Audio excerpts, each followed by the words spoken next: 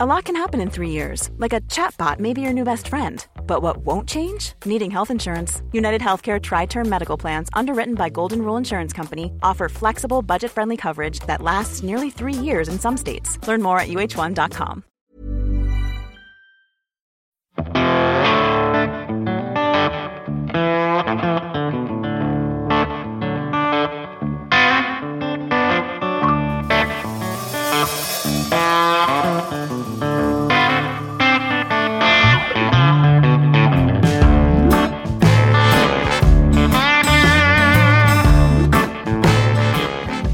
Hello, fellow music nerds. Welcome back to Music Makers and Soul Shakers. I'm your host, Steve Dawson, coming to you from the Hen House Studio in Nashville, Tennessee. I'm a guitarist, songwriter, and producer, originally from Vancouver, Canada. I love all aspects of making records, so I thought I'd make a podcast and bring in a slew of folks who've also made records in one way or another and yak about it with them.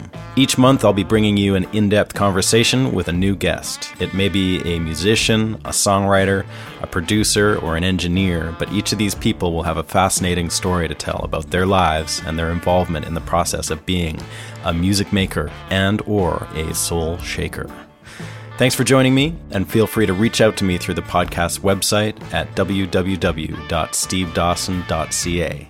And now, here's another episode of Music Makers and Soul Shakers.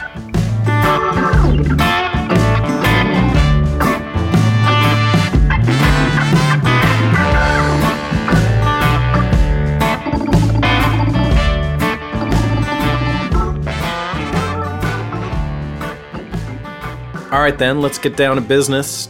The business today being Jim Campilongo. He really is one of the great, unique players on the planet. There's a tradition of incredible telly players that kind of slip under the radar of a lot of folks, but come to be known, especially to musicians the world over, as being the best at what they do. Roy Buchanan and Danny Gatton come to mind, and add Jim Campilongo to that list. I'm too young to have seen Roy Buchanan, but I did get to see Danny Gatton, and when I was living in Boston, I was about 18, and Danny Gatton was playing at a club there called The Channel, and I used to go to these clubs because I was underage and hang out at the back door like at around noon, and the bands would usually show up a little after that, and I would help carry their crud into the bar, and they would undoubtedly give me a backstage pass, and I would hang out backstage to see the show. I got to see a ton of shows that way, and it was great for me, actually. I got to see all kinds of cool stuff and had some great experiences and interactions with bands. Danny Gatton was one of those, and he was just the nicest guy. And Jim Campilongo seems to follow in that tradition as well. We've never met, but he took a big chunk of time out of his day to speak with me. And I'm not going to be doing big, elaborate intros this season like I have done before, due to having callers in like we're doing. But I will tell you that Jim has been a mainstay around New York for the last 20 years, most of which time he's had a weekly gig that, you know, if you were a guitar player in that city or anywhere near, you just had to be there to see him. He is an imaginative player, fiery. He's improvising finely crafted solos that are tight and loose at the same time. He's known for monstrous guitar tone, and he's a great writer of thoughtful, quirky, and beautiful instrumental music. He also had a band for a while with Nora Jones called the Little Willies, and they made a couple records. But for the most part, he's played around New York with his trio or other bands, and he has a recent project with Luca Benedetti called Honeyfingers, and they've made a couple records that are super cool too. And also Jim has a huge catalog of lessons for sale and further background information, and all of his music can be found at jimcampilongo.com. I am encouraging you to go there and get his albums and dig deep. All right, let's get on with the show. Enjoy my conversation with Jim Campilongo.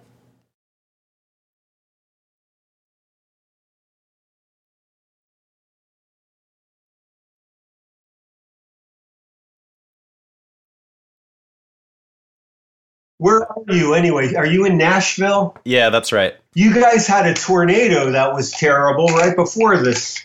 Man, it's so crazy. Like I actually we got a little stir crazy yesterday and went for a drive over to East Nashville. And the devastation there is like I've seen pictures of it, obviously, but I live about 10 miles south of there, and the tornado didn't touch where I am. But man, just seeing some of the buildings and like just seeing the focused energy of the tornado, like one building will be completely destroyed, and then right next to it, it didn't get touched. It's crazy. And there's all these people that are screwed, man. Like their houses are destroyed and businesses are gone, and now we've got this. It's so bad for a lot of people that are in that area. Yeah, that's just, my mother has a saying, if you have to look at the bright side, things are going really badly. But thinking of like losing your home and the implications of that, and possibly your family, and then this. Yeah. Yeah, it's bananas. That makes me feel like, I got nothing to complain about. And I mean, the tornado happened and there was a lot of rallying around the city, which was good. And there was, like fundraisers and all this stuff happened right away, which was awesome. And it was good to see that like community gathered around the people that really needed it. But then this thing hits and everyone has to just go inside and like forget about all that. I mean, they're not forgotten about, but there's nothing you can do right now. Nothing. Yeah, it's really tough. Can you just give me a little rundown of, like how, like as a musician, how this whole thing is affecting you? I don't want to obviously spend the whole time talking about this, but I do want to get a bit of a taste for it. Like obviously everything's been canceled. Like you're at ground zero there. It's crazy how bad it's getting in the New York area. What's like on the ground? Is it like, are people kind of feeling panicky or are you just kind of holding up and waiting for this all to pass? Well, more the latter than anything. I mean, I'm over 60 and I have a long history of respiratory problems. Oh, really? So I'm kind of, and it's funny when I talk to my friends, I find out I'm not alone, or a guy I've known my whole life. I found out he had asthma, So some of us are more vulnerable in theory. So I've been for a while, about 3 weeks, I've been quarantining. Right before I quarantined, I flew to Boston, did a clinic at Berkeley, and played 2 shows. One I sat in with Duke Levine. It was amazing. He's amazing. And then I played a show in packed, small clubs. Yeah. And the whole time, I mean, I just felt like when I was at the hotel and pushing lobby with my first finger exposed. Yeah. I was like, I shouldn't be doing this. I'm going to find the date because it's like a million years ago. Yeah, March 3rd, 4th, and 5th we're talking. So right. So early. It was early, but, I was kind of starting to really pay attention to the science of it. And yeah. I'm not usually, I'm late for everything, as far as like cutting edge ideas. But even beyond that, in early February, I was talking to a friend and saying, I wonder if we should fly out of here. Yeah. Because I had heard about what was going on in China, and it just made sense to me that it was going to happen in New York.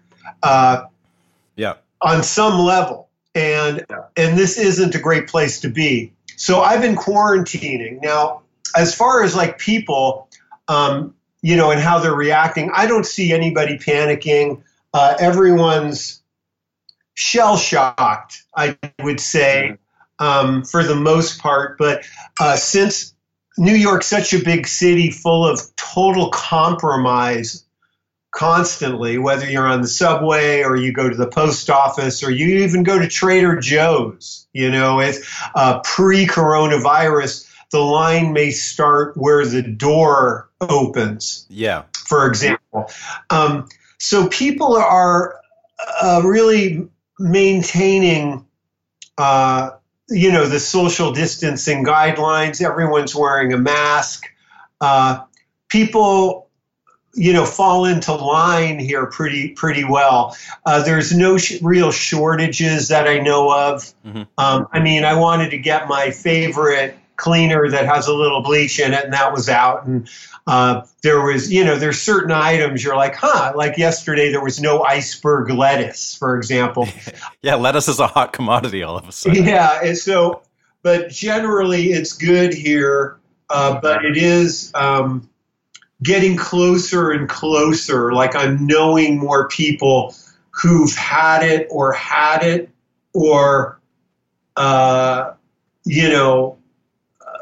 I have acquaintances that someone died, they know, and all in New York. So, and they say the next 2 weeks are really going to be rough. So hopefully not. Yeah, I was out on tour. I was doing a run with the Wood Brothers out on the west coast of the States, and we left around that date, like the 4th, and it was, we were sort of like kind of casually aware and almost joking about the whole thing. And then as the tour progressed, it just like got more and more uncomfortable, and the crowds were pretty big, and I was getting nervous. And then at the end of it, it was around the 12th, and the rest of the tour got canceled at that point. We were supposed to play in Kirkland, Washington, which is that town where all those people died right at the beginning, and man, it was feeling weird. Yeah, basically, you put on the brakes about about 8 or 9 days, 10 days after I started quarantining. You're a very wise man. Well, I wouldn't go that far, but I mean, I did. That said, I don't want to undermine you being impressed with me at all, but I had read that masks were pointless and all this stuff, and I had been in the queue for this super duper mask, and I canceled it. And now, my buddy who brought my groceries home gave me one of his masks, and it's not a super duper, but it's just a paper one, because I had been wearing like basically an ascot around my face. Yeah. And it was real pain, man. My glasses were fogging up if I needed them, and was slipping off. So, I wish I was a little more Johnny on the spot with the mask situation, even though a lot of the advice was it doesn't matter, but it does matter. And it might, if we're carriers, it's going to help protect someone else. It may not keep, the microbes may get in paper, but that said, it's a real good public service. And as I said a couple minutes ago, everyone around here is wearing a mask. I rarely see someone without one. I mean, I really hate being here because, I live in a 4-unit building. So if I just leave my apartment, you get into the microbe zone. Yeah, I bet. So if I go check my mail, I touch 2 doors, get the mail, which might be infected, come back, leave my shoes in the hall, wash my hands, even just to leave literally my front door. Yeah. And I know I have friends back in California, and they have backyards, or some people are upstate. And I do have to say, envy isn't maybe the right word, but it sure sounds good. And I'm getting real pale, my friend. In the mornings, what I do is I leave at 5:30 a.m. and I walk across the Williamsburg Bridge into Manhattan and back. And, there's hardly anyone. Sometimes it's a little weird because the people out are still up from the night before. Right. And, there is the feeling of being the last man on earth, because it's shut down and all the storefronts are closed. But that said, it's about an hour and a half walk, and it's helping kind of, beat Satan out of me a little bit. Yeah. I'm doing the same thing, actually. I'm taking a walk every day almost, and that's something I didn't normally do, and I actually find it to be very helpful. So maybe I'll continue doing that after all this shit is subsided. I'm trying to build new routines, because without routines, I'm really a fish out of water. Like, I like routine. Mm-hmm. Not complete boredom or anything, but just, I'm a human. I think I need to be productive somewhere in my DNA, So yeah. It's part of a routine I'm trying to build upon. It's I feel insatiable when it comes to talking about this. And I know many of my friends call me up, and which is part of like what's good in my life right now. Like, Yeah. Friends are reaching out and we're talking on the phone, just like me and you are doing right now. And but I hope your listeners aren't tired of it, and it just feels good or informative or they could relate to it. Yeah, I'm trying to get people to talk about it and actually encouraging listeners to call in and tell me about their perspective on it too, just because the musician community doesn't get a lot of attention, unless some famous person gets the virus, we don't really get talked about. So I was hoping to, hear from some people and from you, like about, what was going on and how it was affecting your routine. So there you go. Well, yeah, there's the professional side of things. I mean, we've talked about the personal side of things, and none of it matters if my mother gets sick or if I get sick or the people I love or my friends or anyone, people in Nashville. None of it really matters. Like, money is a number, and health is something very real that we need. But that said, professionally, so far, so good. I have many. When I did this clinic in Berkeley, I made sure that I told the young people there that look young to me. They're like 19, 20. It's young. It's young. I didn't think so when I was 19 or 20, though. Did you? No, absolutely not. Not at all. I thought I knew everything. That said, I tried to make a point out of being a musician now as doing a lot of things. And I made a little list of what I did. And a lot of them were, most things on the list weren't musical.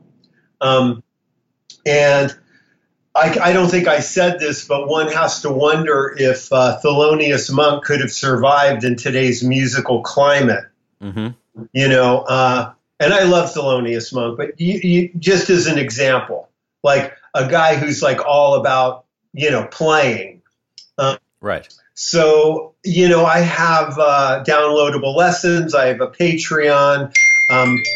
I've been writing, I write a column for Guitar Player magazine, blah, blah, blah. I could keep going on, and I'm not saying this to impress anybody, but a lot of it doesn't matter. I could be in Timbuktu with an internet connection and a guitar, I guess I would need, and I could at least, squeak by. Right. I'm not a musician who... just to put it succinctly, is like waiting for the phone to ring for a gig. Yeah. So I'm okay there. And in some ways, things have spiked. A lot of Skype lessons, even though it's on Zoom lessons. I mean, I'm okay.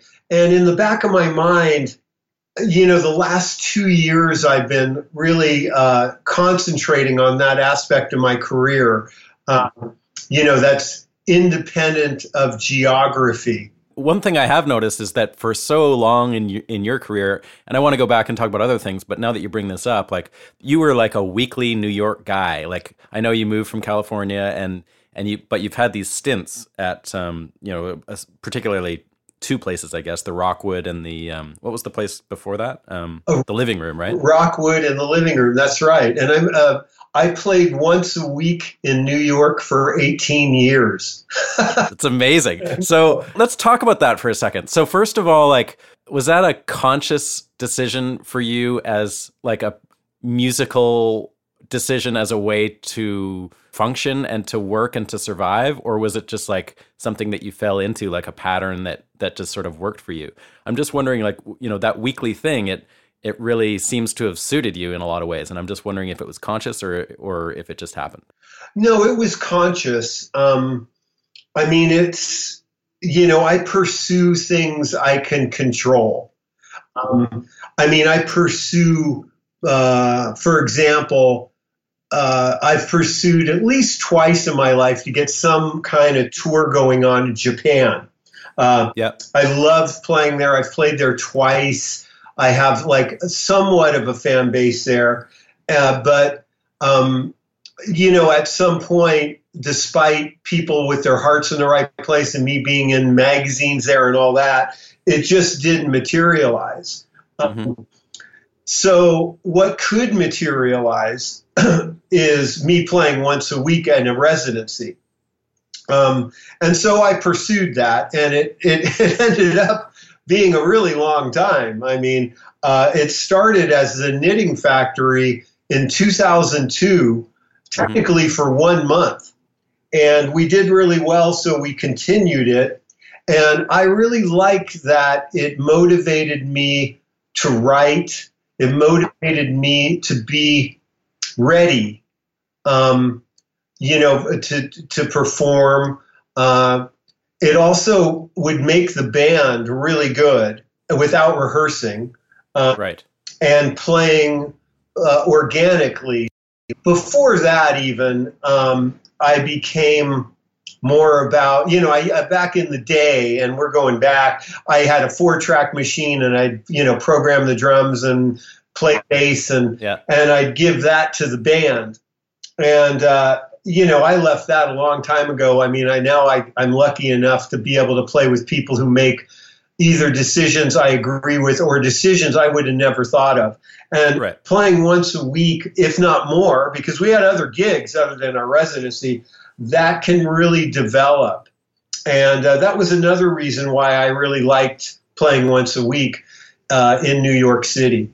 Yeah, I get that. So if you don't rehearse with the guys and you're constantly writing and I'm assuming arranging tunes, because you also do other people's songs, but how would you say with an original tune, how would you bring it to the band? Do you just sort of throw it to them at a sound check, or do you just like dive in and say, hey, here's a new one in E minor? No, I mean, it's almost that. Unless it was the group Honey Fingers. Okay, yeah, which requires more arrangement. Yeah, that was totally different. And believe me, I loved every minute of it. I love rehearsing and working on ideas and going, hey, I have a harmony idea. Hey, let's try it, Yeah. And with people who you tend to agree with, like who hear things, like everyone goes, no, or that's it, and you move on, and rehearsals are really quick that way and productive. But to answer your question, with my trio, what I do is I usually record it on my iPhone, like I'll do a rhythm track on the Boomerang or something, very lo-fi, and maybe play the melody above it, and I write a chord chart. Basically, I mean, it says GCD or whatever, D7. Scan that, send an MP3 and go, hey, I'd like to try this on Monday. And quite honestly, I'd say like 60% of the time, the first time, it's like, taking a lamb to the slaughter, because usually, and I'll play something the worst I'll ever play it the first time I play it in public. No matter how much I practice. I don't know why. And sometimes it's the group or they'll do a feel that I didn't anticipate. Right. That must happen. Because I'll do something maybe corny and traditional, corny for lack of a better word, or an oompa, like a Chet Atkins rhythm. And then they'll do something that I didn't expect. And generally it's better. So the first time, if not the first couple times, it doesn't reach its potential. But at the gig, I mean, I usually plan it, and we'll do something that I know, we can play well. You could kick us out of bed at 4 a.m. and we could, instantly play the song well, and it might be a crowd pleaser, like a tune like Monkey in a Movie, for example, or something like that.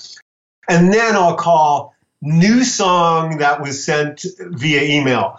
And I usually will tell the audience that it's the first or second time we're playing it. And you give a little disclaimer. Yeah. Total disclaimers. But it kind of gets them on our side, and I think they enjoy the process as we do. Yeah. And they're a part of the process. Their energy and their reaction, or what the room feels like, is a big tell. And sometimes it's the opposite of what I expected. For example, I wrote a tune called Coal, Coal.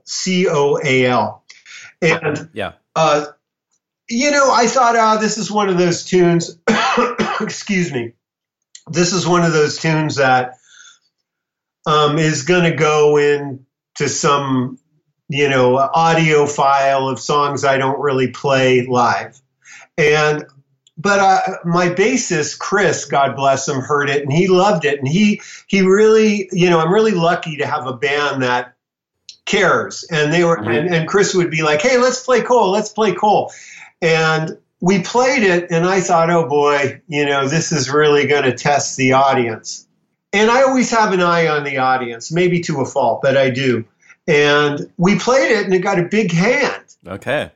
And I'm usually pretty on. Like, I don't live in an alternate reality for what the audience likes. Like, we push the envelope quite a bit, but I'm, think, oh, we could get away with this. But I was really dead wrong on that. We ended up releasing it, and it's on the new Sunday's record, Best of Jim Campilongo, and it's one of the unreleased tracks. There's that advantage too. If I didn't play once a week or often, I don't know if that song would have ever seen the light of day or had a chance to develop. Interesting. So in that period of time, 18 years, like, I know obviously it wasn't 18 years solid, like it was just a general thing that you did, but your reputation skyrocketed during that time. Were you turning work down, like touring, road work and that kind of thing? Did that come up a lot and you just said no to it so you could stay and develop this way? Not really. I'm very proud to be like in a spot in New York. Guitar aficionados would make sure they were there on a Monday. Mm-hmm. That was a real honor because, I would say that about Red Volkert. Right. If I went to Austin, I'd want to be there when Red Volkert played, and to think that, I was in that stature really meant a lot. Or Les Paul, was on Mondays. And I was kind of that. Or Mike Stern plays at the 55 Bar on Tuesdays. And so that was really nice. But honestly, like, I think I can't tell because I'm inside my career. But to me, the biggest things that happened to me in my career were probably the 10 Gallon Cat's first couple records. But then the Little Willies. And ironically, the Fender Princeton video I did this video back when I was coloring my hair. And, to this day, people come to a gig and they'll tell me, yeah, I saw that Fender Princeton video and it turned me on to you. Because a lot of times I'll ask people how they heard of me. Yeah. Too, because I'm curious. And for sure, those are the things that might get people to my weekly residency. Certainly somebody might wander in or be there for the band before us because there's multiple bands in New York where we were usually the last one. And they discover us without any intention of doing so. Or ulterior motive, like, oh, I'm going to see this guitar trio after my buddy's band. So, I'm not sure. It makes me known in New York, which is great. As far as turning down tours, if Nick Cage asked me to play guitar or somebody like that, I would do it. Or if I can't think of anybody, but somebody like that. So, and just take some time off the weekly gig. I did take some time off. This is going back maybe 2009. I toured with Martha Wainwright for a year, and a couple of times the Willies have done little short tours, but it was never a problem, and I wouldn't have prioritized the residency unless it was booked, of course. But we would only book a month or two in advance, and usually tours don't come up. Like, hey, can you tour the world next week? Right. I've never gotten that call. I don't know. Maybe somebody has. So that's how Bob Dylan does it, apparently. Yeah, that sounds about right. One thing that I've noticed about you as a musician, and one thing I really dig about your recorded output over the years, is that you can hear your playing change and your approach change and your ideas progress. Do you feel like you've kept learning as a musician? And I guess that sort of ties back into this weekly thing. Is like, you haven't been static. You've continued to change and progress. I hear a real difference, like both in your touch and your tone and approach from, say, 10 years ago than I do in your most recent stuff. What does progressing musically look like for you now? Like, do you practice a lot? Are you striving? Are you learning stuff? Or do you just, like, is your weekly thing your focus? Well, thanks a lot, Steve. That's really flattering, and thanks for listening. No, I work pretty hard, as everyone I know does. I practice every day. And I'm very goal oriented. Right now, I've been, because I feel a little preoccupied to be truly creative in this era we're in. I've been running through these hellish exercises and for about 3 weeks. And I generally don't do that kind of thing, but I chose it because it's just making my ears bleed. It's so difficult for me, these exercises. And it's the best thing I could do currently, because I said there's a certain preoccupation I'm feeling, I think, which is understandable. And a bit, sometimes one is a little emotionally fatigued during this time and everything's changing. So, but I practice and try to learn. And it's funny, a few months ago, I had a solo guitar gig, and I was really nervous about it. So I sometimes claim I'm the worst solo guitarist in the world, but it's my secret ambition to be a good solo guitarist. And I, by the way, I am a really good solo guitarist, but only in the privacy of my own home when no one is listening. But that said, I worked through a bunch of tunes on this solo gig, and I came to realize that I don't play, like, in the truest sense of the word. And I had to kind of go, oh, I should expand on this and play this and try this and maybe stumble, but keep going. Just keep going. Don't go, oh, okay, what is the chord baseline, a baseline with chords for this? Let me work this out. And it was really freeing. And it took me a while to segue into that. So one could say, like, I don't want to say to a fault, but I'm very goal-oriented. Okay, I'm going to learn this piece, this Chet Atkins thing, note for note. I'm going to play Misty for 10 minutes. Right. So yes, and I do practice, and it's funny, I've been saying this lately for the last couple of years. It's always one of my first questions to either my peers or to people who I respect. What do you practice? What are you practicing now? How do you practice?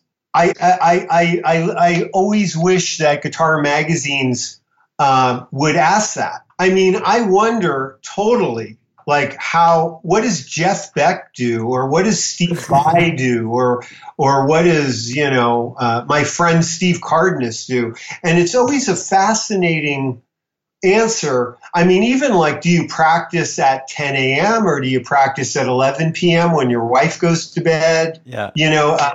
And everybody has structure. I mean, I wouldn't ask Steven Seagal, but people who have some depth in their playing, or even if not, I think it's really a good question. And to kind of expand, I mean, I try to play at 10 a.m. if I can, if I'm not working or Skype lessons. That's the time I start practicing, and I try to do 2 hours. Mm-hmm. And that doesn't count like, playing guitar while I'm watching TV, which I get a lot done doing that, actually. Mm-hmm. But yeah, I try and sit down and do calculus mm-hmm. for at least an hour a day, every day. Yeah. So sort of late morning is your time to get that done. I'm a total morning person, Steve. I mean, and as the day goes on, sometimes you don't know what's going to happen, or, the day kind of can beat me up sometimes. I hope I'm not getting this wrong, but I asked Duke Levine, because I think he's an amazing guitarist, and he practices at night, like late. Uh-huh. And I get that. I used to do it when I first started, but now, I mean, sometimes this morning I was practicing at 6 a.m. Wow. And it felt really nice. Well, I get up early, You mentioned that you're doing like a lot of grueling exercises right now because you're not feeling super creative. And I actually can relate to that too, because I also feel kind of anxious right these days, and I don't feel super creative. And I'm doing like funny guitar-y, like some scales and finger stuff and picking stuff that I've never practiced because I just haven't had time or whatever. It's driving my wife bananas. But tell me about some of these. Like, are these exercises you've developed for yourself, or are you like picking them out of some book somewhere, or what are you doing? Well, I probably built them up too much. It's the G scale. It's partially inspired by me asking Luca what he was practicing. Uh-huh. And this was a couple weeks ago because I was having trouble being creative. And I wondered what he was doing. And it made me feel better. And I know he just wasn't saying it. He felt the same thing. And it was based on this instructional video that Adam Rogers, a New York guitarist, put out. And he does arpeggios of melodic minor, major, of course, harmonic minor, harmonic major, and Dorian. And he does them, he ascends, and when you get to the highest note of the 7 chord, you go down a half step and descend a half step lower. Okay. Go down, go up, and when you reach that high point, you go down. So I did that, and it really stopped my fingers from being autopilot. And while I did it, I was trying to think what chord I was arpeggiating. After I did it a while, I thought all the arpeggio exercises started from the 5th string. And so I decided that I should do the 6th string, where they start on the 6th string. You know what I mean, right? Mm-hmm. Yep. And so I wrote them out, and I came up with like 2 or 3 different versions of harmonic minor, melodic minor, and harmonic major, because they're just uncomfortable no matter what. And at one point I thought I was finished, and I sent them to Luca, and I was kind of like apologizing. I said, hey, look, if you get a second to look at this, that's great. If not, don't worry about it, And he did, and he said, yeah, that's really good. But I forgot how he put it. and I don't want to undersell him, but he said, I'm not very good at the way you wrote them out. And I looked at it and thought, I'm not either. Because if I go down in pitch, I prefer going down towards the headstock. Yeah, I know what you mean. You know exactly what I mean. And I had a lot, sometimes it's inevitable. Sure, you got to like stretch a major third to go down in pitch. Yeah. And I realized, I could do these, they look good in paper, but I'm really not going to apply this. I know me, and I just don't like doing it. And it's one of the things, Alan Holdsworth would have had no problem. Right? I know what you mean. Yeah. You know what I mean? But so I ended up rewriting them. And even like this, I hope it's not boring. It's taken me like 6 minutes to tell you what, I'm practicing. It took me hours to come up with these fingerings, but I kind of like doing that. Like I'm really into fingerings. Sure. And so now what I'm doing is all those, Dorian, harmonic major, harmonic minor, major, melodic minor, in arpeggios, root 6, root 5. I run the scale and then I do them in the scale in thirds. Have you put that up for sale on your website? No. I kind of, in part, I might put it on Patreon, but I have a lesson called Formatting Your Practice Schedule, and Formatting Your Practice or something. I forgot what it's called. And it's been a really popular lesson. And I'm thinking of either adding this to it or just divvying this out on Patreon, because, and at this point, I'm not so sure like this is valid, but I'm really sensitive about selling something that Adam Rogers inspired from instructional video. Now, it isn't... give him a buck. It is I'll give him a buck. It's I'll send him one of my CDs. It isn't plagiarism by any stretch of the imagination, but I'm really sensitive about this, as I should be, and we all should be. So I'm not sure, because I definitely, even though Adam rips through these things on his little video, who I'm sure your listeners will, there's like a little teaser on YouTube you could see. I kind of think I brought it a step further because I did root 6 and I have the fingerings. I don't know if I just saw the teaser. I don't know if he has the fingerings written down. Maybe he does. I'd be curious what they were. That's really something. Another thing that fascinates me is how other guitarists finger things. Sure. It is fascinating. It's fascinating stuff. And even though we really have to get into it at some point, or we will, and I don't want to alienate anyone, but, a lot of times people ask the wrong question, I think. And certainly at the end of a gig, when somebody asks me, what year is my guitar? Or, wow, your amp sounds great. It's like, the nicest thing they could say. But sometimes I do feel like if I meet someone, like the things I'm interested in are the things we're discussing. Right. Yeah. How do you see a minor 7 flat 5 chord? The half diminished chord. There's a couple ways to look at it. Do you see it as a inverted minor chord? Or do you just see it as what it is, or not? Or do you play a major scale a half step above, which doesn't always work? But, for example, like if I meet somebody who could answer those questions and thinks about those things, like Steve Cardenas, like Luca Benedetti, Adam Rogers probably wrote a book on it. Those are the questions I find really interesting. That's not a typical post-gig question. It isn't. I kind of... You wish it was. Well, it's... Post gig, I shouldn't have given that as an example. I'll take anything I could get other than "you suck," you know. But that said, you know, so a lot of things. What if I get a take two on this?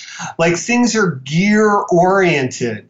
Right, of course. Okay, yeah. Like, that's, instead of talking for 5 minutes and not saying what I meant, you know, things are so gear oriented due to the magazines and all that stuff. And it's interesting stuff, don't get me wrong. We all love it, you know. But sometimes I wish the questions were a little less gear oriented. That reminds me of, there's that Chet Atkins story where he's sitting around playing in his studio or something, and somebody comes up and goes, "Man, that guitar sounds amazing." And he puts it down on the ground and goes, "Oh yeah, how's it sound now?" You know, I've heard that story with Danny Gatton. Oh yeah.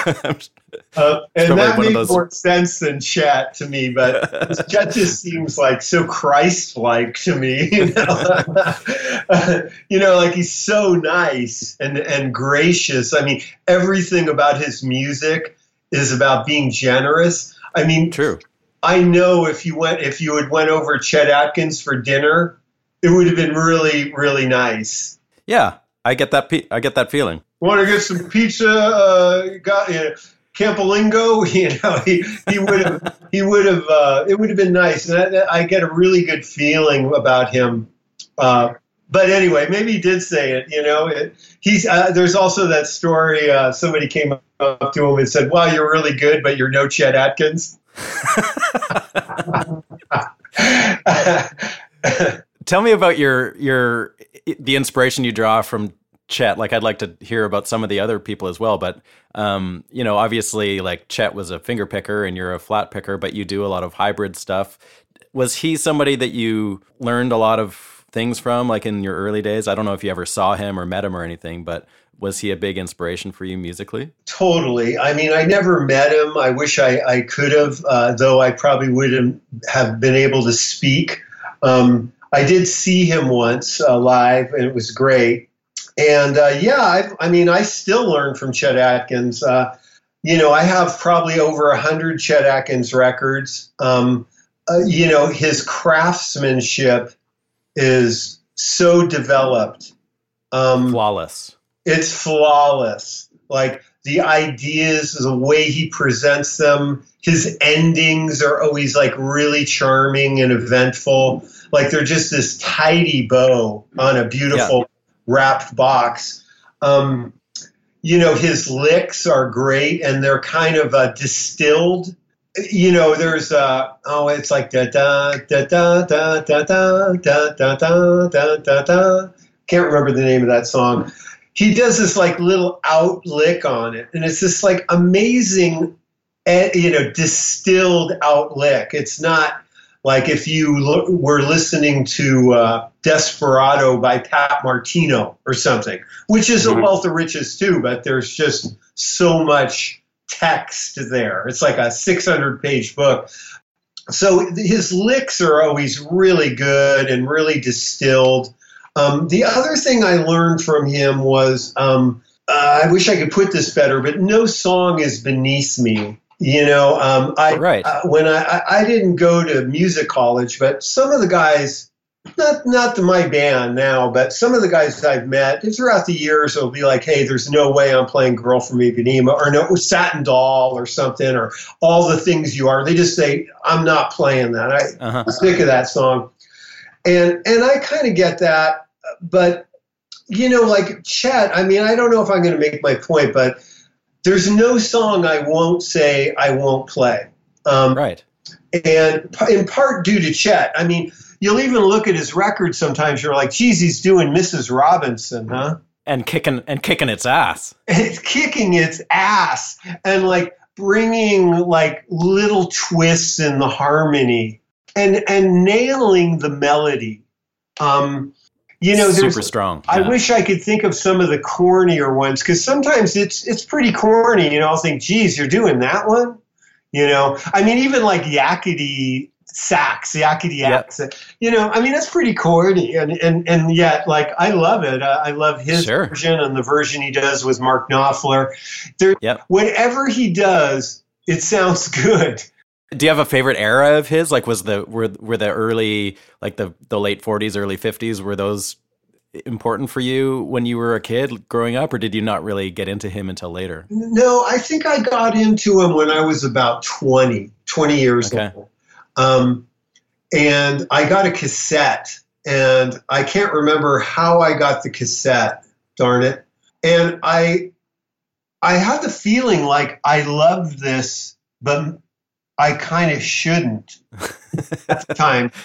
I was into the Mahavishnu Orchestra and Hendrix and Deep Purple, Django Reinhardt. It wasn't all, suburban rock. An Italian kid in South San Francisco, in middle-class suburbs. Chet wasn't the thing you heard through, car speakers. So I ended up just kind of falling in love with it. And I like almost everything he does. Some of the DX7 sounds. It gets a little much, yeah. A little much, I think there's some of that on that Mark Knopfler, Chet Atkins record, Neck and Neck, I think it's called. Sure, it is, yeah. And man, no problem. No problem. I will embrace that DX7 on that record. I think it's some of the, maybe a little later, I'm kind of like a little lukewarm about in the context of Chet, but he really kept growing. That's the amazing thing about him is he just got better. There's that record where he tunes his bass strings down. I think it's called Solo Flight. I don't know that one. It's really good. And, his collaborations were always good. But I always kind of preferred, even though the Lenny Breau record's great, the Jerry Reed, just two Jerry Reeds are good, I always kind of prefer just Chet doing his own thing. Chet at Home. There's another one, I really love it, and I can't think of the name. The one that really turned me around was a session with Chet Atkins, and I think he has Homer and Jethro in that group. That's a great record, too. And it's where, Chet's playing and every hair is really in place. And I kind of like 10 years later, it was a little less, his hair was a tiny bit messier.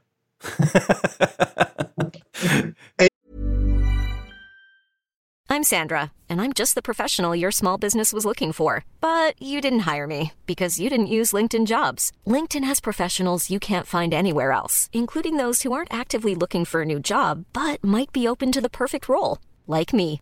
In a given month, over 70% of LinkedIn users don't visit other leading job sites. So if you're not looking on LinkedIn, you'll miss out on great candidates like Sandra. Start hiring professionals like a professional. Post your free job on linkedin.com/people today. And yet well-crafted, can't eliminate one single note. I'm not a big fan of the Chester and Lester record. Yeah, it gets a little over the top. Yeah. With the comedy and stuff. Yeah, like it's kind of like the one he's known for and still sells. And oh, really? But that's just an aside. For what it's worth. And if it's turning somebody on to Chet and Les Paul, I'm all for it. But he was a big influence. And it's not like I outgrew it. I'll never be as great as Chet. It seems to be, a full-time thing. Like if I really wanted to be like, okay, Chet's going to be my thing, I think like a thumb pick might be in order. You never went down that road where you got so into him that you played with a thumb pick? I tried it for about a day. And,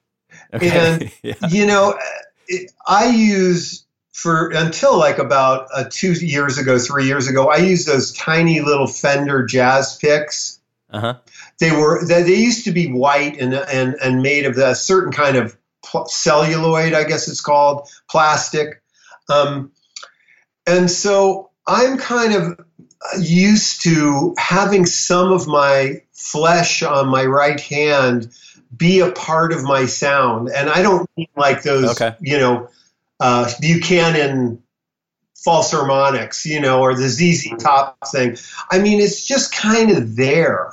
and I feel really an intimate relationship with my right hand and my strings. And that would be a big give up. I mean, I'm trying to think of like somebody like Lenny Breau, who in my mind was the greatest guitarist who's ever lived in some ways, as far as like technical ability and telling a story at the same time. Yeah.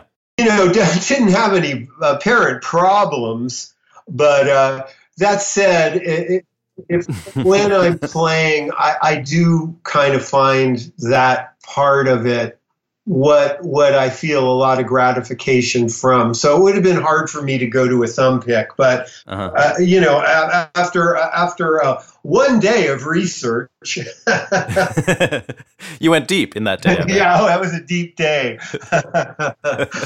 Can we talk a little bit about your writing process? I find a lot of the songs or a lot of the pieces that you write are so guitaristic, obviously. Like there's a lot of like really idiosyncratic bends and things that stylistically are so Jim Campilongo-y. I don't know, like if you were a clarinet player, would you write music differently than you are now? Like how integral is actually the guitar performance part of what you're doing, part of your writing process? Well, that's a really good question. I mean, if I learned a clarinet tune, I would try to employ whatever the strengths of the guitar allowed.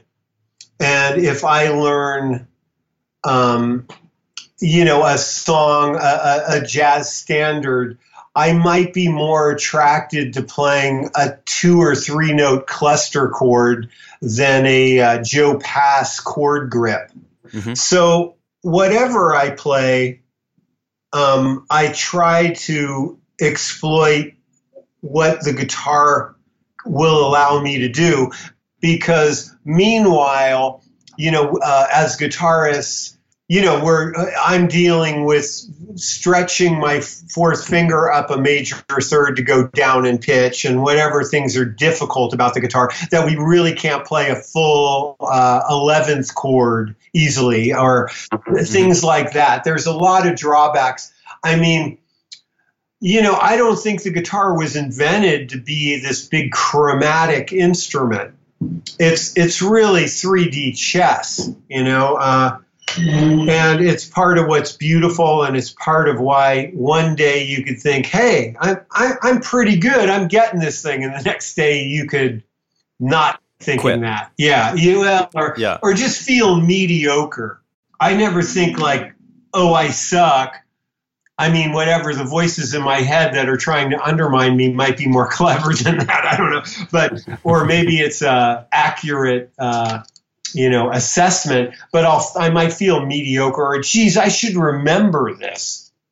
So when I play anything on the guitar, I try and exploit those aspects of it that are pleasing. Harmonics, open strings, cluster chords, the telly sound, what position you're in, even though I love my Gibson 225 and the Duosonic, etc. So I think that they just come out that way, mostly. I think there's many songs I think I've written that could be played on sax and they'd still be a good song. But when exploiting the strengths of the guitar, I'm basically trying to keep it interesting. Mm-hmm.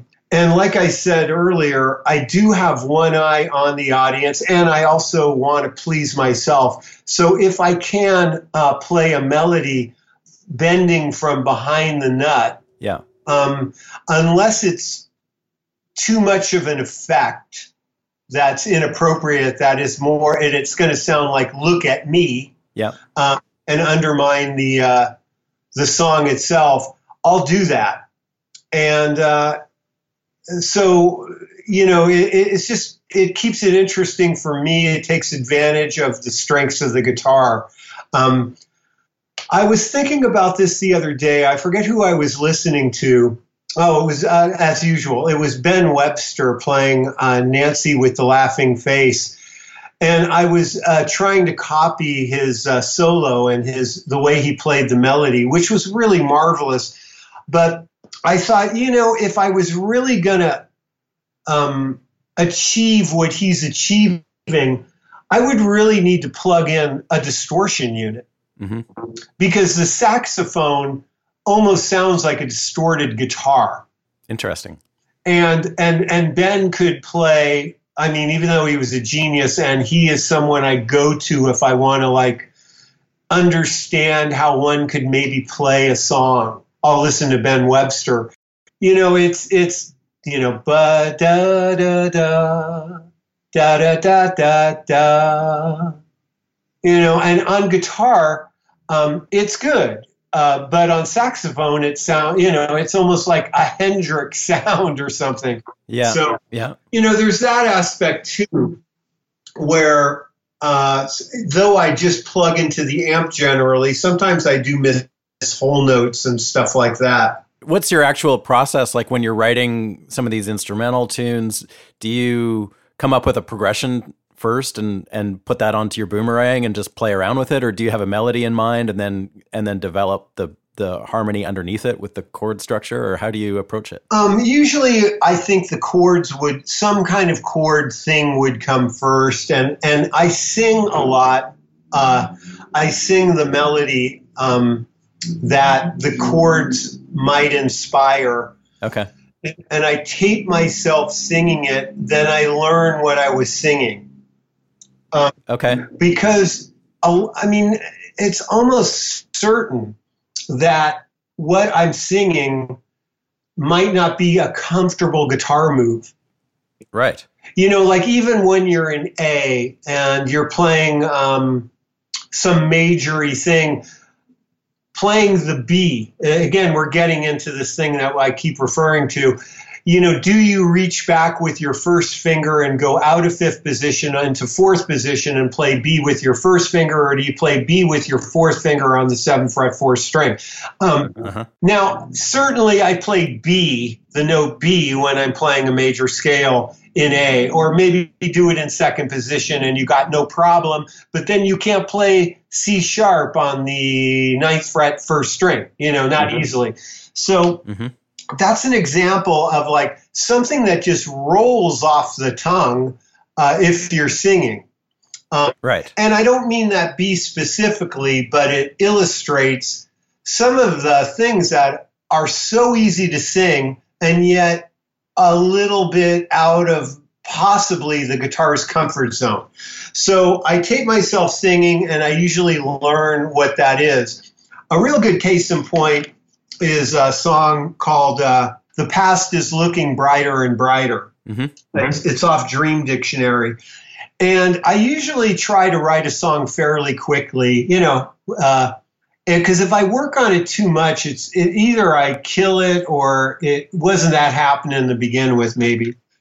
And I was working on that song and I was coming up with all these things, and, it just seemed like everything kind of sounded good.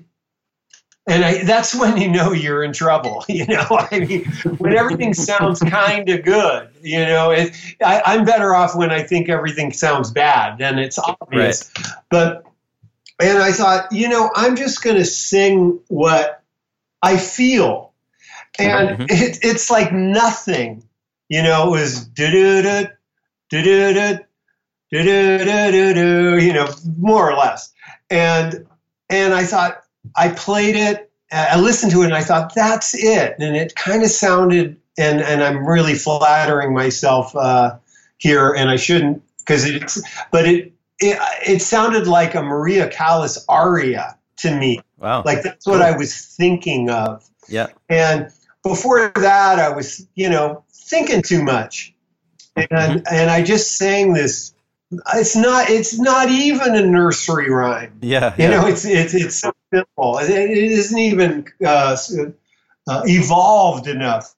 But it's the song and it's the truth.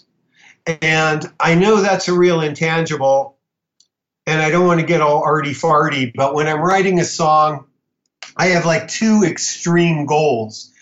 One is this the truth? Is this the truth? I want to be able to say something else, but that's the best way I can put it. And I get it. The other goal I have is to finish it.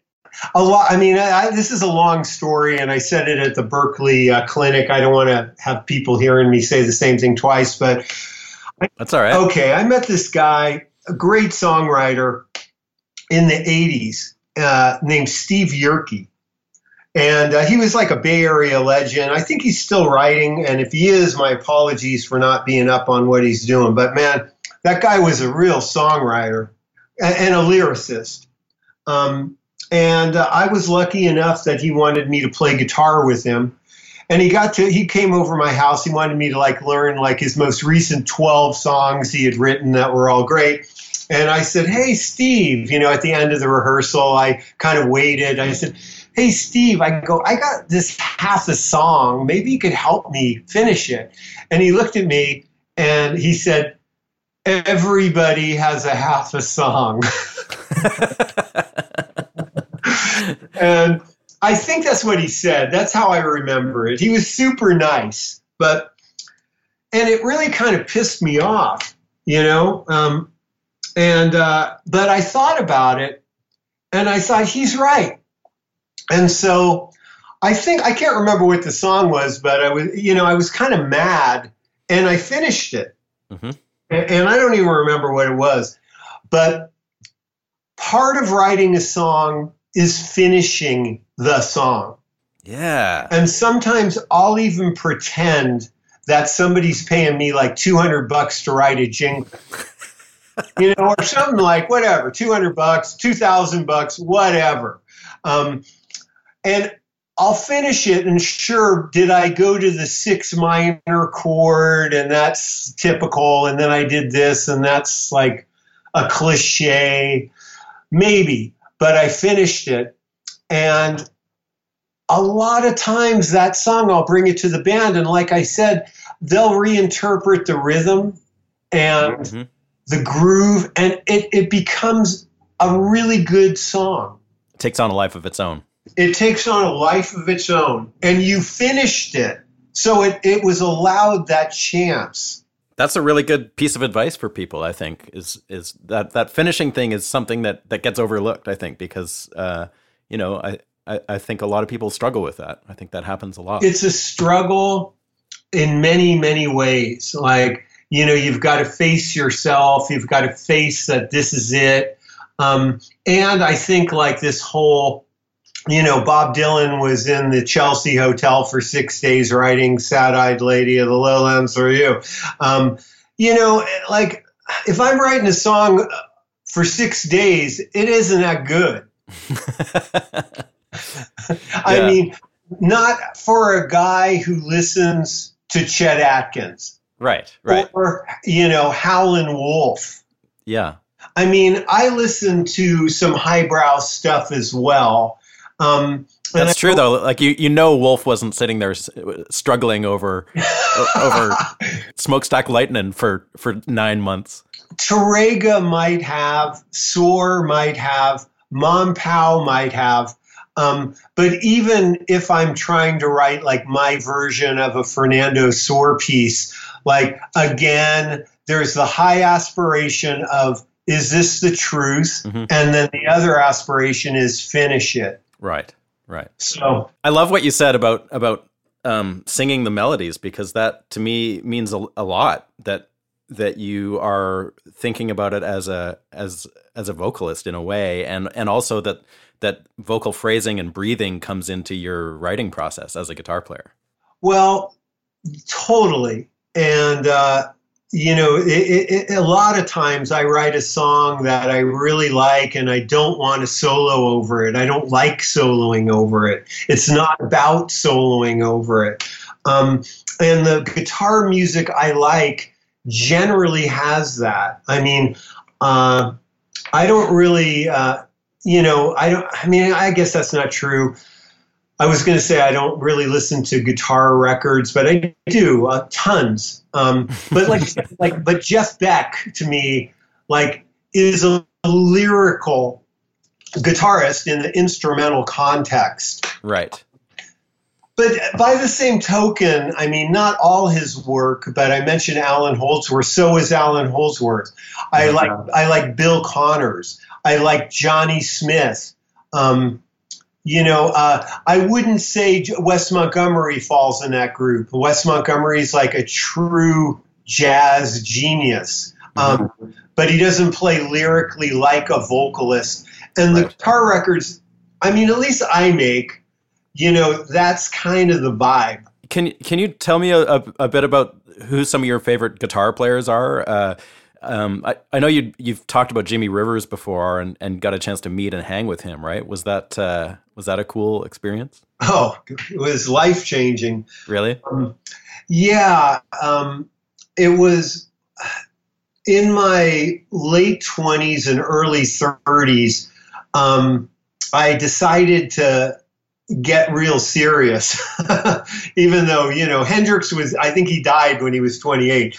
At the time I felt like everything was behind me. Like we said, when you're 20, you feel really old. But I decided to get really serious. And one of the things that I discovered was Jimmy Rivers. And I loved the way he played. I learned his solos, a lot of them note for note. And I felt that I got to know him. And I bet have you had that experience when you really study a guitarist who's just sounds on a record or sounds on your computer? You feel like you get to kind of know him. Like we were talking about Chet. I'm going to turn it around real quickly. Like, can you think of any guitarists that you felt that way with? Yeah, absolutely. I would say, somebody like Ry Cooder for me. Maybe even like Mississippi John Hurt was a big one for me, where I got like so inside, like I knew every song of his. He didn't have that huge of a recorded output.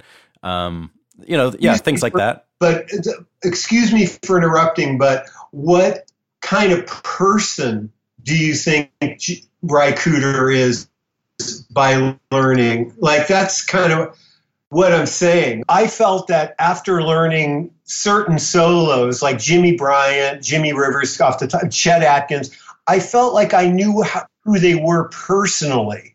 Did you feel that way about Ry Cooder? I guess I did, although I didn't really think about it that way. And then I actually met him, and it wasn't at all like I had pictured it in my mind. And it was kind of disappointing. I'm sorry. I mean, well, in my case, Jimmy was exactly the person who I thought he'd be. Amazing. And and he was, after this, I was just studying his stuff for a couple of years. Me and a buddy, John Dilks, drove up to Placerville, which was a couple hours away, and went to go see him play. And he was 70, I think, and he played just the same. And, he was like the guy I expected to meet. Like, he was really sweet, super talented, funny. He did a lot of things. I mean, I'm not saying I anticipated all this now. I'm just describing him.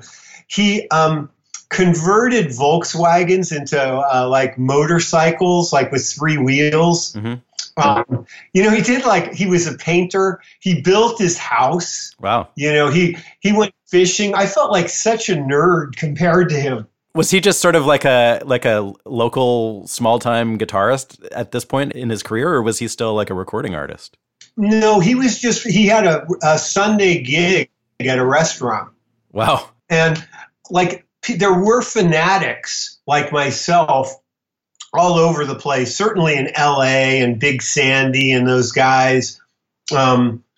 There was a lot of people that everyone I knew was really into Jimmy Rivers. I knew it was at a time where you generally hung around like-minded people. Right. That said, and he was a little bashful about the way he was perceived. I remember asking him, there's a tune on the Brisbane Bop record called Jimmy's Blues. And I had learned it note for note. And I said, hey, Jimmy, I got to ask you a question. And it was totally in earnest. I said, was that a worked out solo? Mm-hmm. And he looked at me and he didn't know. I said, yeah, did you work it out before? And he goes, oh, no. we were all drunk. I learned a lot about jazz and swing from him at a time when I really could use it. Did you actually take lessons from him or no? Yeah, I took like 1 or 2 lessons. They weren't, it was like sitting in his living room, and they're on cassette somewhere, and I can't find them. I think they're at my mom's house. And if God is my witness, if I had them, they'd be on the internet like an hour after this interview. But I've looked everywhere here. I mean, I have stuff kind of spread out between coasts, Right. So, but yeah, I took a lesson with him, and he, for example, he looked at E minor 7 flat 5. He called it little C7. Wow. So he had sort of his own little vocabulary. Yeah. He was not like, Mr. Music Theory. Right. But the other thing that really helped me with him was, maybe like yourself and some of your listeners, like one of the first books I got was the Real Book. And, I'd be struggling with tritone substitutions, assuming this was like a concrete part of the tune, and some just stuff that didn't come naturally. And Jimmy was like, no, just play C to A7. Oh, wow. Instead like a bunch of passing chords and chromaticism. And boy, that really helped me. And it allowed me to do that. Like, because I had certain reverence basically out of humility and stupidity that, I thought, well, I have no right to reharmonize this song and throw out half the chords. But they were pop songs to him. Right. And, he came from that era, right? He came from that era. And he'd kind of give me a befuddled look now and then, going, oh, this is, how I play the tune. Even on I've Got Rhythm Changes, which he'd rip over. I bet. I go, what are you thinking? Because I'd be thinking, if we were in B flat, B flat 6, B diminished 7, C minor, C sharp minor, diminished, D minor, G7, D, and on and on and on, right? Yeah. And he looked at me, goes, oh, I just think B flat F7. He just boiled it down to a couple of chords. Let's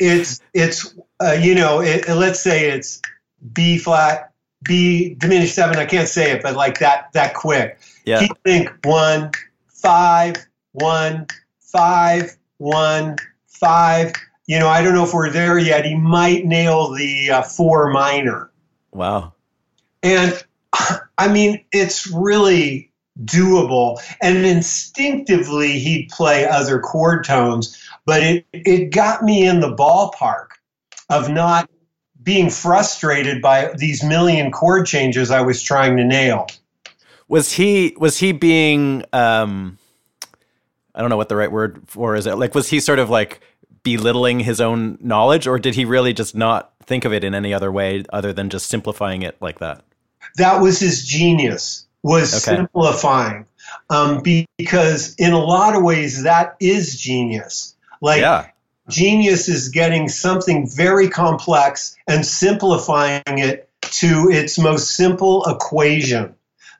And that's what he did. And he did it instinctively and intuitively. So it was not self-effacing. It was literally how he thought. And again, it really does work. And then, maybe you add a couple of chord tones here and there, but to get into the ballpark and get on the top 3 strings instead of starting scales on the lower strings, which was what I kind of was doing, and badly, it really freed me up to play music. Interesting. Wow, that's so cool. And so you got to see him a bunch of times, or was that a short period of time where you saw him and took a couple lessons? No, I mean, it was like a 2-year period where, oh, wow. we'd go down and drive down to Placerville, go see him play. And what was really wonderful was it ended up turning into a Jimmy Rivers tribute show at the Great American Music Hall in San Francisco. Oh, cool. It was packed. I don't know, it's 800 people capacity, but I don't know if there was all 800, but it was packed. Yeah. And everyone was there cheering Jimmy. I have a photo of me and him playing. I'm looking like really intensely at his neck. And he wanted me, I was really honored to play the heads. Right. And some of them were really hard. He does this one tune off Brisbane Bop's Slow Boat to China. Uh-huh. Man, check it out. It's really good. And he wanted me to play the heads because I think he was getting arthritis or something, and he was like a little self-conscious that he couldn't do it. And so I'd have to go, I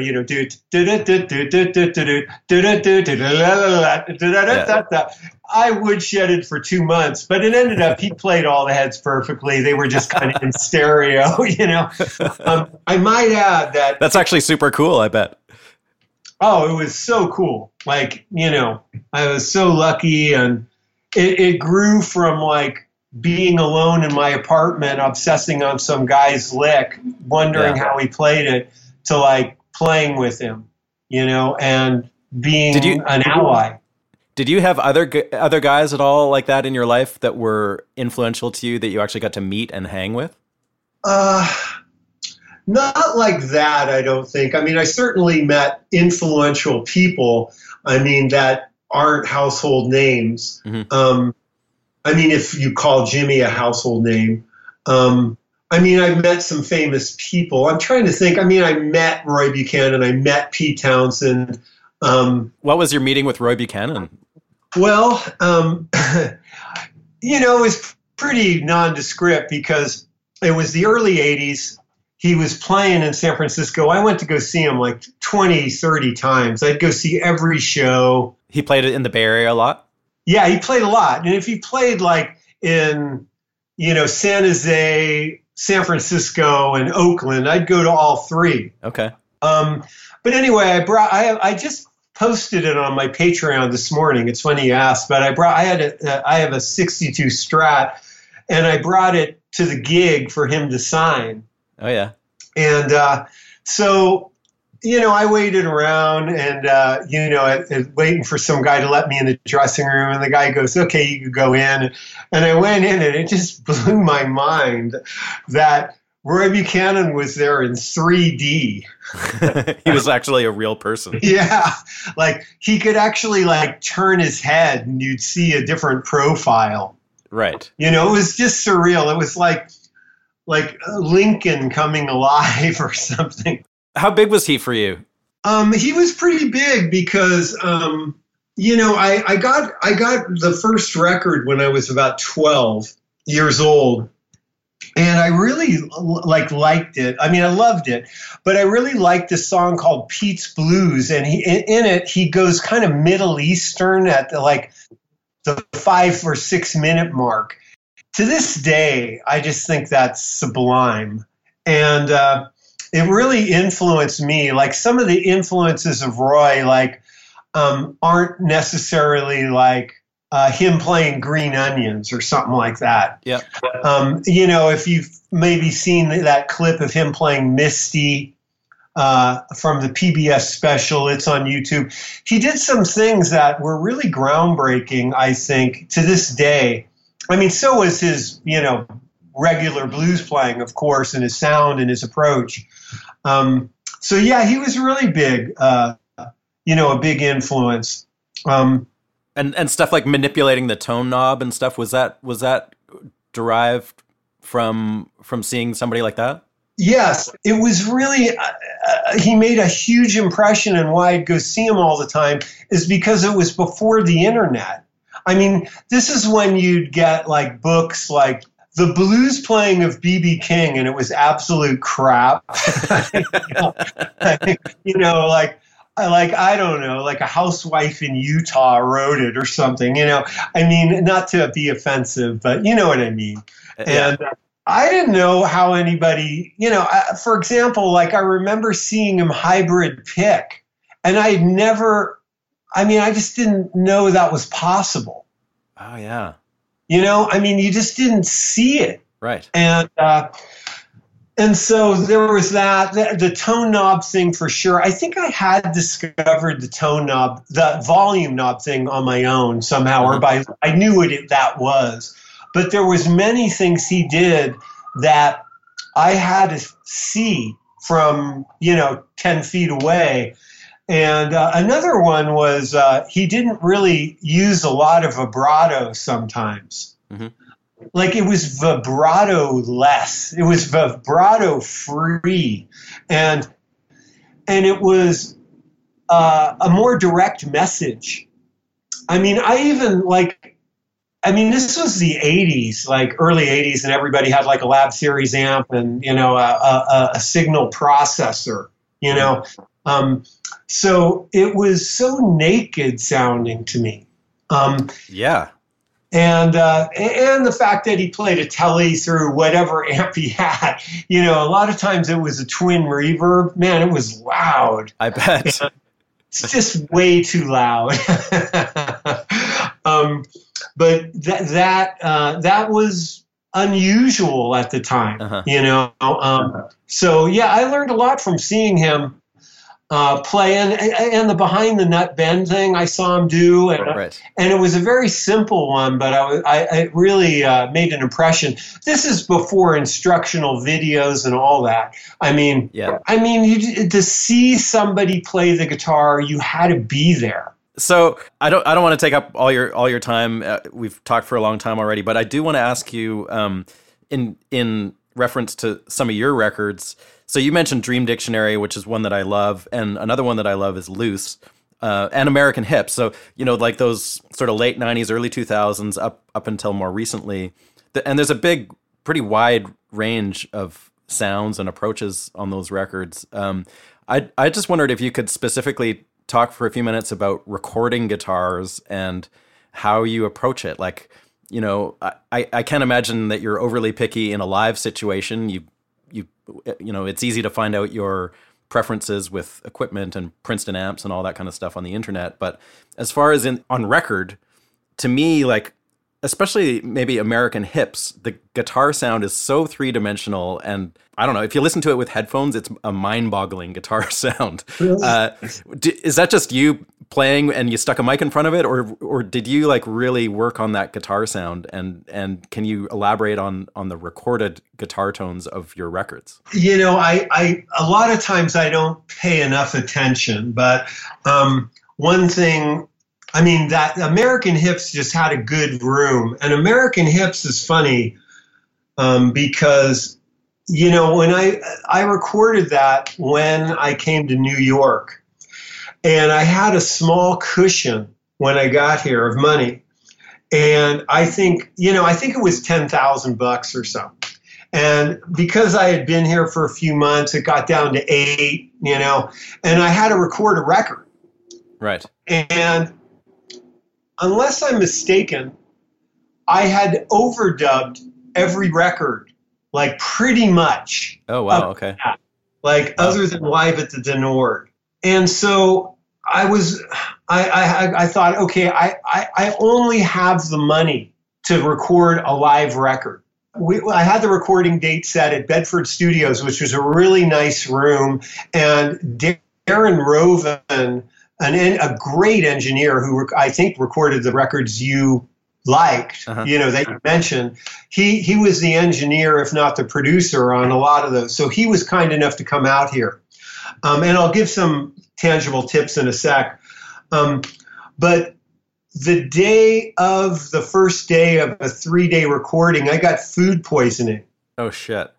And I went I had to go, and there are tracks that are on that record that were recorded the first day where I was like so sick. Oh my God. And I don't want to ruin it for you, but this is American Hips you're talking about. American Hips. About the third day, I started feeling human, and we got a couple more tracks. I know we did Ain't She Sweet on day 3, and a couple other ones. I think Like Hello was on day 3. But a lot of them, boy, I was like not feeling well. And but it was a really good room. And generally, not generally, I always do this. I mean, now I don't want baffles. Like, I don't want to use headphones. Like, before I record, I say, look, I don't want to use headphones, and I want as little leakage as possible. Okay? Mm-hmm. But we'd mic the front of the amp, the back of the amp, and have room mics. And those were options. And if you're in a good room, it's a really good option. And then I reamp. And okay. Nobody ever asked me about this, and they just say, "Man, your Princeton sounds killer." And I kind of think, "Man, I guess it was a Princeton," like, because we reamped. And it depends on what the amp. I won't do as another Princeton. I've never done that. Sometimes there might be like a killing amp in the studio, or I'll bring my deluxe. So just to interject, so you will run a DI directly from your guitar into the recording thing, whatever it may be, a computer or a tape machine, and go through your amps at the same time, so that you can take that clean, unprocessed sound and send it through a different amp later. That's what you're talking about. Exactly. Okay. Usually there's a DI from the amp, I think, is how I works it. I never do that part of it. Excuse my ignorance, but or maybe it is the way you describe it. If it is, I haven't noticed. So we get that signal, and then we create another track that's just that signal going through another amplifier, generally leaning towards room miking. Okay, that's really interesting, actually. Yeah, it's definitely the cherry on top. I can't say like what percentage is not original signal and what's reamping, but we blend them. And the other thing, I mean, even to this day, like, I mean, I love plate reverb, and if it's available, usually there's like a polite argument about that I want too much. Mm-hmm. Whatever everyone else likes for reverb, I always like more. Double it. But there's definitely plate reverb added after the fact. You could really hear it on Orange, which I think Orange might be one of my better guitar sounding records. Interesting. Yeah, I do a tune on there called Blues for Roy, and I think, boy, that is one good guitar sound. And that was recorded live. Like, that's just, we played and that was it. But it's a really nice sound, and I love the set. You hear the room, without it being distracting. But that's generally how I'll record guitars. And do you have amps that you like to reamp through that aren't Princetons? Oh yeah, I know. I usually bring this one deluxe I like. I really like deluxes. Sure. And whenever I tour, if I have a backline option, I always ask for a deluxe. And I really like those deluxe reissues. They started coming out in the 90s. I mean, I'm not saying this is like go buy one for $10,000, but on 10, they sound great. I know that you pin your amps, and I know that that takes the toll on tubes and the speakers and stuff like that. But what is it about say a Princeton or a Deluxe that sounds better on 10 than it does on say 4? Well, Les Paul once said, if he sees a guitarist going to his amplifier, he knows he's in trouble. So, I mean, basically it's just, I don't want, I want to be able to control my sound from my guitar. Okay, so it's kind of a basic explanation. And I like that I could use the headroom. I like that if it's a room that, just won't allow 10, or I'm mic'd and that's even better. And it's a room that's big, but I'm mic'd and I hear it through the mains. We always say no monitors. Like that's our starting point. Because I think once you start using monitors, unless there's a vocal group or something, we're an instrumental group, it makes playing music harder. But I could get more sounds like cranking the volume and turning down the tone. I could get an organ sound. If the amp's on 10, if the amp's on 4, it's just going to sound like I took my treble off. But it's going to really woof. And it might not be super loud. It won't be like punish the audience. So I think I just like my options more when the amp's on 10. And I never think an amp on 10 is really all that loud. Yeah, I mean, the difference in volume between an amp on 5 and an amp on 10 isn't actually that much. But so how often when you are pinned like that, say on a deluxe, like it is pretty fucking loud, how often is your guitar pinned as well? Or are you mostly sitting down in the lower regions of the volume? Well, it would depend. I mean, I would say, 50% of the time or something, just reviewing the kind of material I've written. Yeah. And, if it doesn't sound good, like dimed on the guitar, then I'll just keep it at 8. And these are things I do intuitively. Yeah. And it's going to change from room to room. Of course, yeah. Whatever your flooring is certainly has a big part of it. Is it carpet? Is it wood, which is best? I keep my amp on the floor. I like that. And if it's concrete, you're doomed.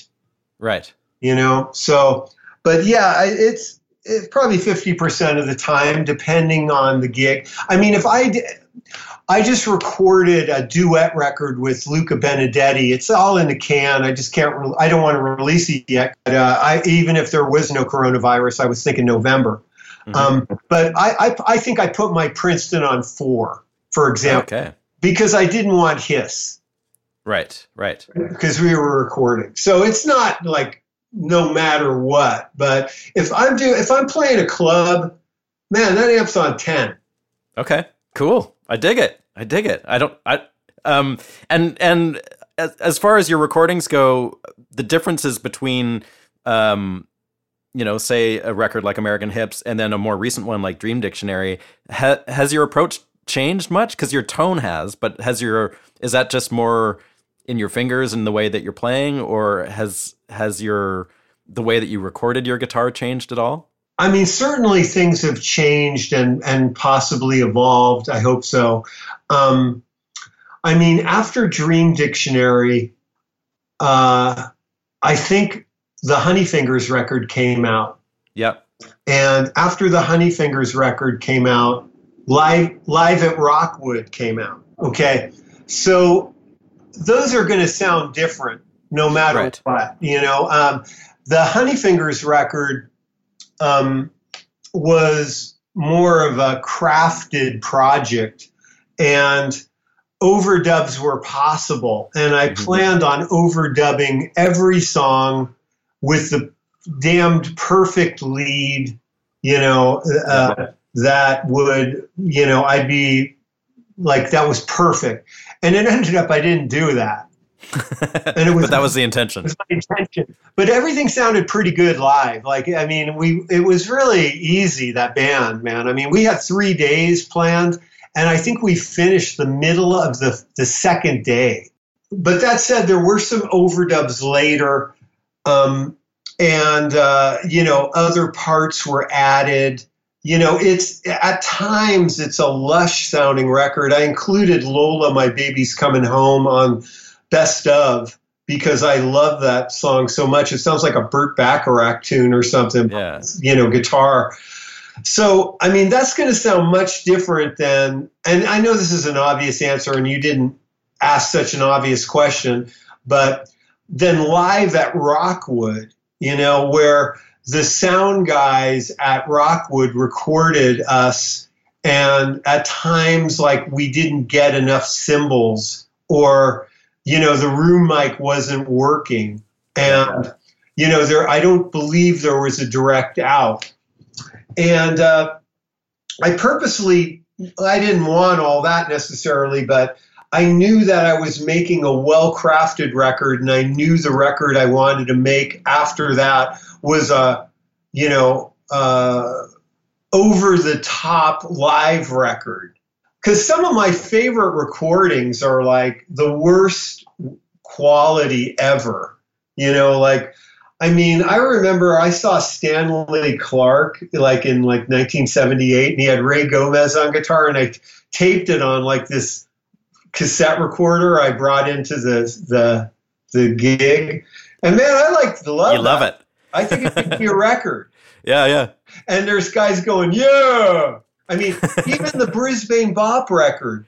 Have you heard that, Steve? I have, yeah. It's not the greatest sounding record of all time, that's for sure. It's terrible. Yeah. It's a terrible, and you hear guys going like, hey, Lil, and stuff, but the music's really good. And sometimes that's just really the bottom line, and that's what I wanted Rockwood to be. Was that all done in one night, or is that over a couple nights at the Rockwood? Oh, it was like over many, many, many, many nights. They were like every Monday. And, I couldn't really make the record I wanted to because I wanted In a Sentimental Mood on there and a song called Denise, but every time we played it mics went out. Shit. Yeah. The other side of the coin is like literally that in this day and age, I have to really keep an eye on the budget. Of course. Unfortunately, I don't think I did that much on a loose, a Table for One was like a fairly expensive record. Orange was kind of an expensive record. But since then, since Spotify and all that, I really got to prioritize, well, how can I make what I hope is a great record as cheap as possible? As cheap as possible. Yep. There's so many. I wish I could make 3 records a year, really. Yeah, I know what you mean, and I'm sure you could. I don't know. I definitely would do a solo record, and there's this Luca duet record. I would love to do a record with Steve Cardenas. I love that Suppose song on Dream Dictionary. That's just solo acoustic guitar. That's super cool. You should do a record like that sometime. Oh man, thanks a lot. Thank you. I forgot about that tune and just played with Steve in January for the first time in like 3 years. And I found our old set list, because I keep them, and because sometimes I remember the song, but I don't remember that I know the song. Mm-hmm. Do you know what I mean? Yeah, of course. So the old set lists are really important. And I saw Suppose, and I actually had to relearn it from my own lesson by mail. Oh, really? Yeah.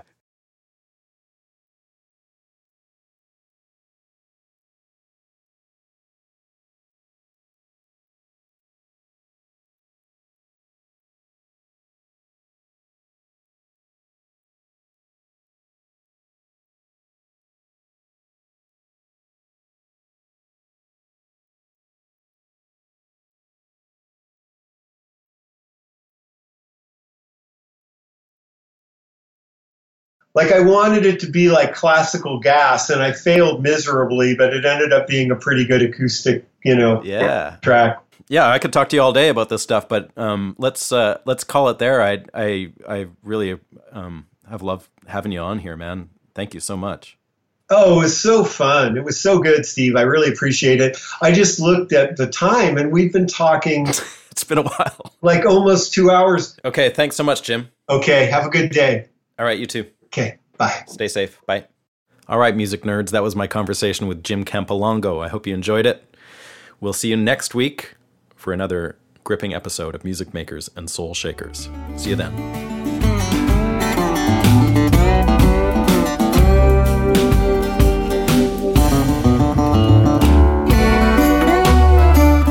Thank you for listening, everybody. The Music Makers and Soul Shakers podcast was recorded in Nashville, Tennessee at the Hen House Studio. You can visit us online at www.stevedawson.ca. As always, I would like to thank Jeremy Holmes in Vancouver, BC for his help with research, and we'll see you next month for another gripping episode of Music Makers and Soul Shakers.